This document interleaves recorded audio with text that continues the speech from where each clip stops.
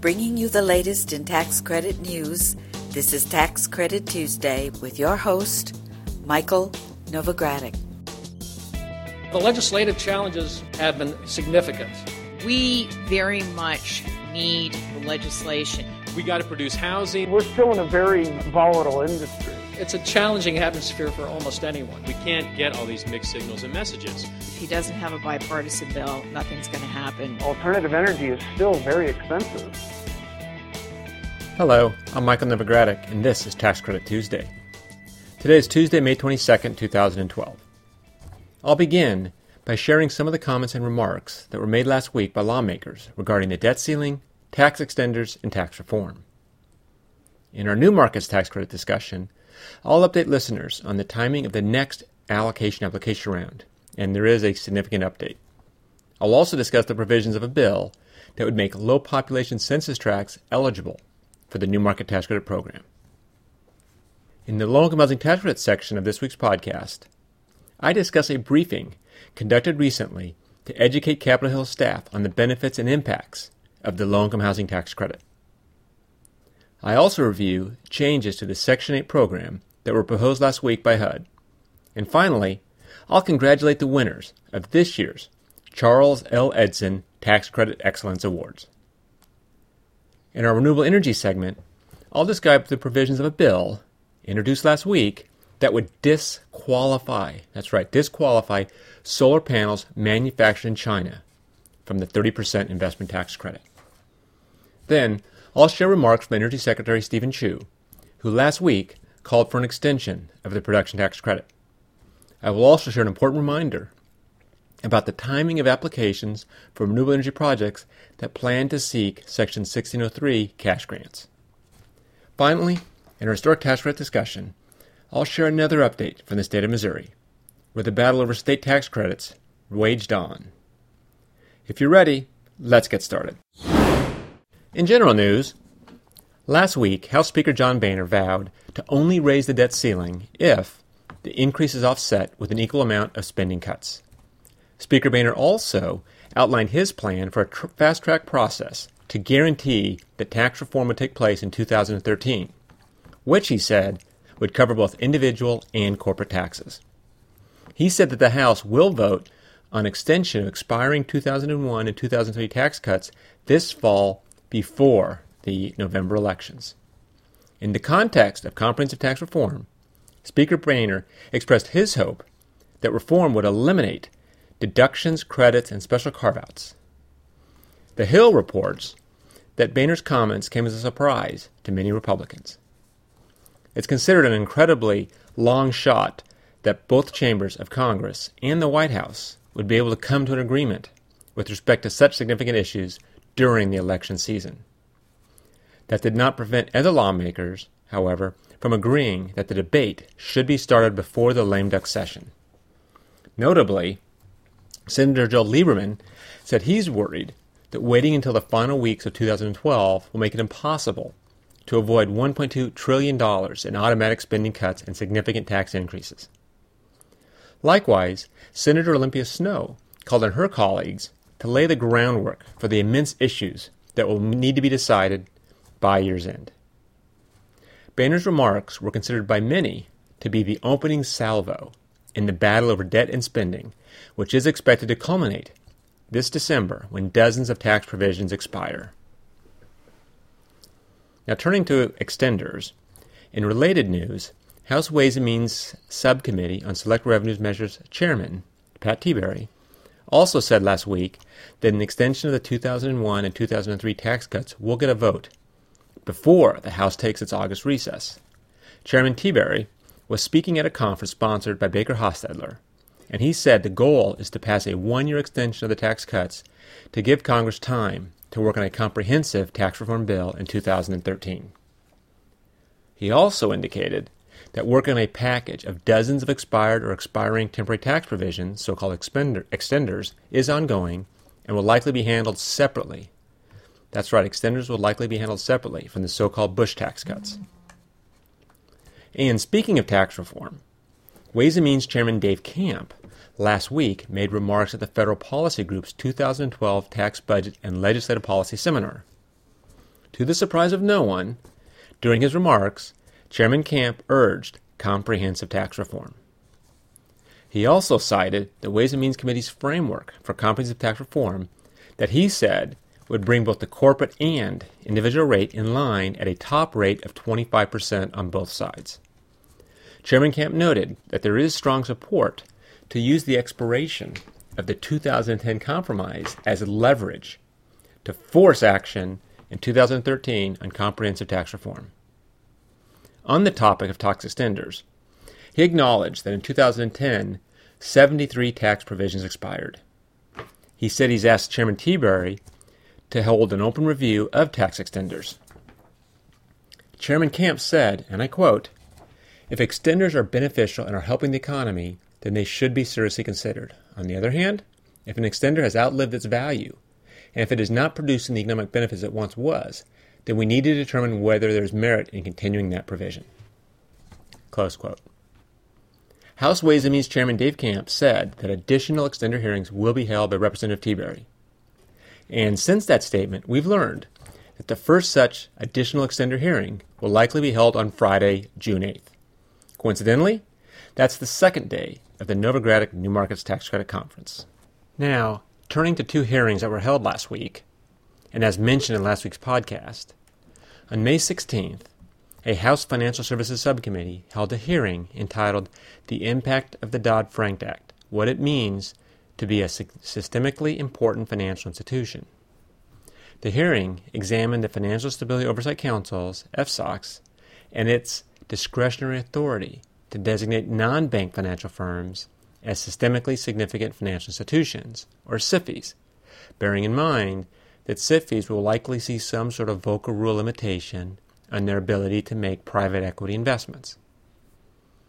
At the hearing, Chairman Shelley Moore Capito, a Republican from West Virginia, said that the process for and the effect of designating non-bank financial institutions as systemically significant is still unclear.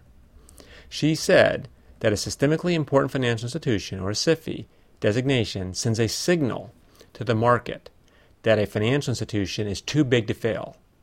She also said that the Federal Reserve might not have the expertise needed to effectively supervise non-banks.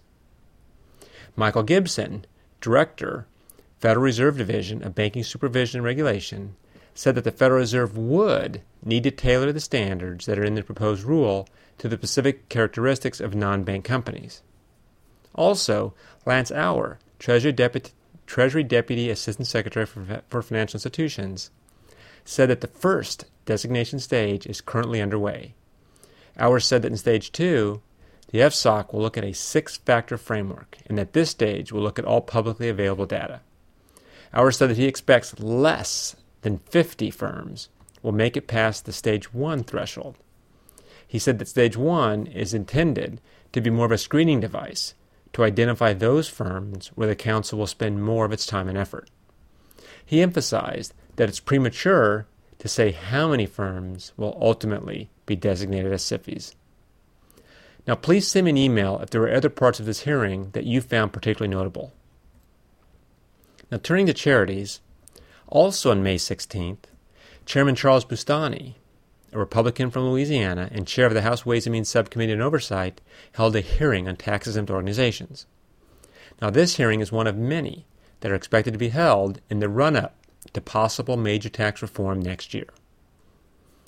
Chairman Boustany noted that tax-exempt organizations employ 10% of the entire workforce, and they hold $2.5 trillion in assets. The hearing focused on governance of nonprofits. However, some other matters did come up, such as there was bipartisan agreement that charities serve an important role. See, bipartisanship is possible, agreeing that charities serve an important role. But more seriously, concerns were expressed that efforts to reduce the top individual tax rate from 35% to 25% might lead to adverse changes to the charitable contribution deduction and reduce the incentive to make charitable contributions.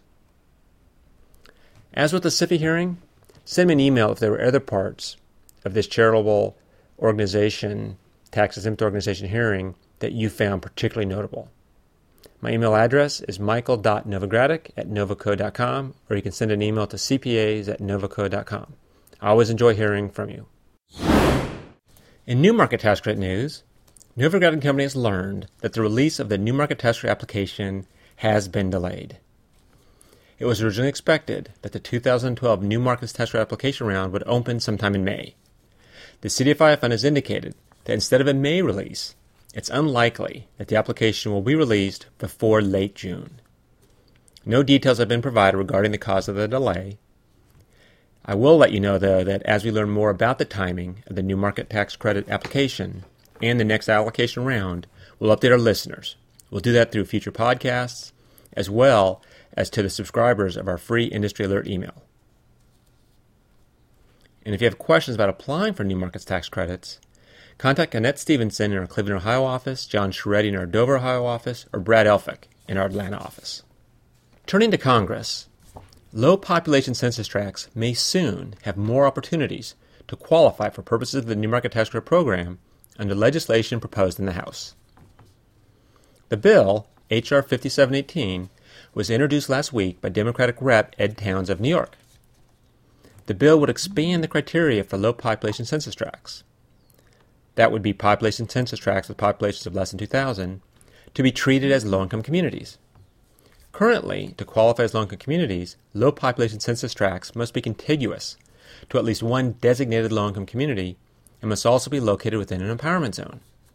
Under H.R. 5718, the area would still need to be contiguous to a low-income community, but could qualify as a low-income community by either being within an empowerment zone or having one of the following: a poverty rate higher than 30%, a median family income of no higher than 60% of the greater of statewide family median income or the metropolitan area family median income. The third criteria, a median family income of no higher than 60% of the statewide median family income if in a non-metropolitan area. Or the fourth criteria, an unemployment rate not less than 1.5 times the national average. If the bill is enacted, the revision would apply to tax years beginning after December 31, 2011. H.R. 5718 was referred to the House Ways and Means Committee and will continue to monitor the legislation, so stay tuned for future updates. And if you want to review the bill, it's available online at www.newmarketscredits.com. In low-income housing tax credit news, last week, on May 11th, the House Real Estate Caucus held a meeting to brief members of the House Representatives on the low-income housing tax credit. The event was arranged by the co-chairs of the House Real Estate Caucus, Ways and Means Committee member Richard Neal and Congressman Michael Turner. In their invitation to the briefing, Congressman Neal and Turner described the low-income housing tax credit as, and I quote, the federal government's primary means of encouraging the production of affordable housing. During the briefing, a panel of industry participants demonstrated how the tax credit works, they described the program's impact on economic development, and they discussed the tax credit's role in helping meet the need for affordable rental housing throughout the country. The panel represented each of the main stakeholders in the low-income housing tax credit program. This included state agencies, nonprofit and for-profit developers, tax credit syndicators, investors, and, most importantly, tenants. A number of congressional staff members did attend the event. Briefing participants encouraged attendees to urge their members to protect the low-income housing tax credit during tax reform, as well as to co-sponsor H.R. 3661, the bill to extend or make permanent the 9% tax credit floor. Now, turning to HUD, the U.S. Department of Housing and Urban Development last week issued a request for comment on proposed regulatory changes to the Section 8 program. The proposed rules are a follow-up to the regulations originally proposed in November 2008 and are generally related to the Housing and Economic Recovery Act, also known as HERA, back in 2008. The November 2008 notice provided information about self-executing changes that require no action from HUD, as well as those that require new regulations. The May 15 notice proposes to establish in regulation the reforms made by HERA and outlined in the November 2008 notice, and other related regulatory and statutory changes to the Section 8 project-based and tenant-based voucher programs. The May 15 notice includes the following changes, and they are numerous. In regards to income regulations, it excludes from the definition of income deferred Department of Veteran Affairs disability payments. In regards to tenant-based vouchers, it requires public housing authorities to perform a rent comparability study when an owner requests from the housing authority an amount that is higher than the maximum tax credit rent at a low-income housing tax credit property. In regards to project-based vouchers, HUD has proposed several conforming and clarifying changes and several other proposed changes. For instance, conforming and clarifying changes include a conforming change for tenant-based voucher applicability, the addition of new definitions and clarifications of existing definitions, and several information collection and transparency changes. Now, isn't that clear? Moving on, HUD has also proposed a change related to existing unit standards. HUD has proposed that a unit must meet the Housing Quality Standards, HQS for short, within 60 days of the date a public housing authority selects it for a voucher. Additionally, the unit must not need more than $1,000 in repairs to facilitate compliance with the standards, and the owner cannot plan to perform more than $1,000 in repairs upon the unit or do anything that would result in noncompliance with the standards within 1 year after the HAP contract has been executed. Proposed changes also reflect HUD's goal to provide reliable, long-term housing for tenants. HUD has proposed automatic renewal for tenant leases and to prevent owners from evicting tenants without good cause.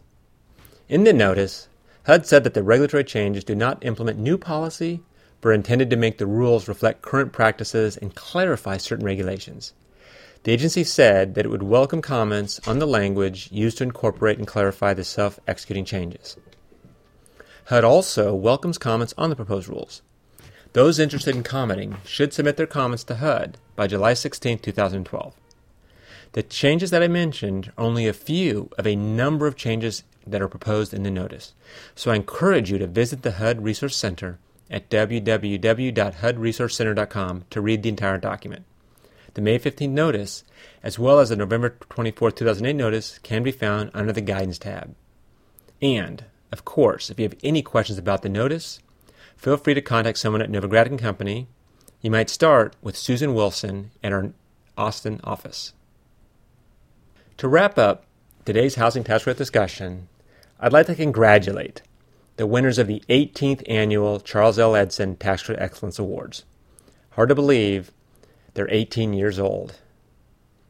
These national awards recognize outstanding low-income housing tax credit developments and are presented every year by the Affordable Housing Tax Credit Coalition, a coalition for which I serve on the board. Last week, the coalition announced the names of the 6 first-place finishing properties as well as 10 honorable mentions for the 2012 awards. A panel of 5 judges selected this year's winners from a pool of over 50 applications from 24 states. The first-place developments are Divine Legacy on Central in Phoenix, Arizona. That's the award for metropolitan or urban housing. Colville Homes 2 in Inchelium, Washington, for rural housing.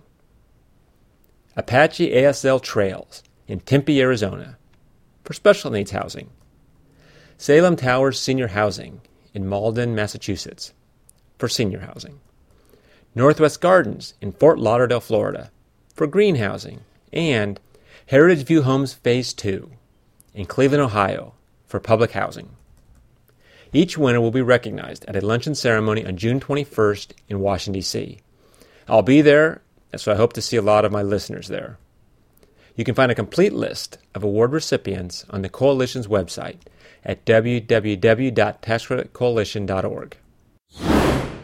In renewable energy tax credit news, Senator Sherrod Brown and Charles Schumer last week introduced a bill to disqualify solar panels that are manufactured in China from the 30% investment tax credit. That's right, solar panels manufactured in China would not be eligible for the 30% investment tax credit if this bill passed. The senators assert that Chinese solar panels have undercut U.S. companies and jobs. The lawmakers report that U.S. wholesale solar producers have seen prices plunge from $3.30 a watt in 2008 to $1 a watt today. To address this, they say Senate Bill 3183 would level the playing field for U.S. wholesale solar producers. Senate Bill 3183 would narrow the scope of solar panels eligible for the ITC by adding a domestic content requirement. To meet this requirement, 70% of a solar panel's parts must be American-made, or, if the final point of manufacture is in the U.S., at least 50% of the components must be made in the U.S. The bill would also modify the residential energy efficient property credit in the same way. Now, we'll keep tabs on this situation, and we will report on the bill's progress in future podcasts. A copy of the bill is available at www.energytaxcredits.com. You can also check one of my recent tweets. Turning to news from Energy Secretary Chu.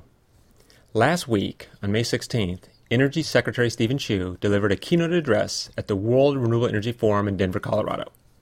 His remarks highlighted the economic opportunities in the clean energy economy, as well as the Obama administration's commitment to strengthening U.S. leadership in the global clean energy race.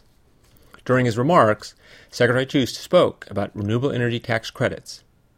Specifically, he said, and I quote, "Today, we want to talk about the importance of Congress taking action to extend federal clean energy tax credits like the Production Tax Credit and the 48 Cap C Advanced Energy Manufacturing Tax Credit that are supporting companies and workers here in Colorado and across the country. America can't afford to miss out on the clean energy opportunity. That's why President Obama has called on Congress to extend the Production Tax Credit and expand the 48 Cap C Advanced Energy Manufacturing Tax Credit." Close quote. I'd like to wrap up this week's podcast with a reminder for those renewable energy developers who are planning to apply for this Section 1603 cash grant. For projects placed in service prior to, that's before, September 30th, 2012, an applicant for the Section 1603 cash grant has until the later of 90 days after placement in service or September 30th, 2012 to file a combined begun construction and placed in service application. For projects placed in service after September 30th, 2012, an applicant for the Section 1603 cash grant has to submit its begun construction application by September 30th, 2012, and subsequently file its placed in service application within 90 days of the property being placed in service. Missing these deadlines could make an applicant ineligible for the cash grant. If you have questions about this matter, please contact Tony Grapponi in Novogradic's Boston office or Stephen Tracy in our San Francisco office. In historic tax credits, we turn to the state of Missouri. The historic tax credit battle raged until the bitter end as Missouri's legislative session wound down last week. On Wednesday, May 16th, just 2 days before the session ended, the Senate added language that would cap the state's historic tax credit at $75 million annually. That was added to a bill that was meant to increase due diligence for economic development incentives. The Senate added this historic tax credit provision to HB 1865. Now, the Senate passed the bill in a 28-3 vote and sent it back to the House. The House had until Friday at 6 p.m. to take up the bill, or it would die. The representatives also had to vote on the bill as is. Any changes to the bill would have killed it. The House representatives did not add HB 1865 to its legislative calendar and did not vote on the bill on Friday. What does that mean? Barring a special session of the legislature, it means this bill is dead. State tax credits were a contentious issue in the Missouri legislature this year, but they haven't taken center stage as they did last year, when they were the focus of a special legislative session and a series of hearings. It will be interesting to see what happens to the historic tax credit next session.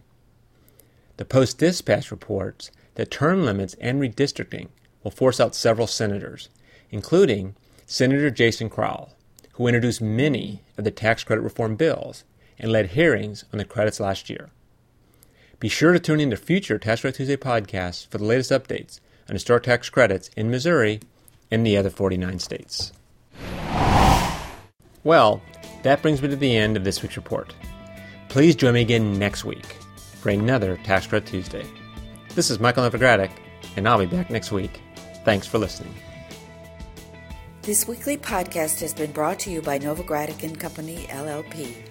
Archived discussions are available online at www.novoco.com/podcast or by subscribing to the Novogradac Report on tax credits in iTunes. Novogradac & Company, LLP is a national certified public accounting and consulting firm with 13 offices nationwide. Learn more about our professional services at www.novoco.com.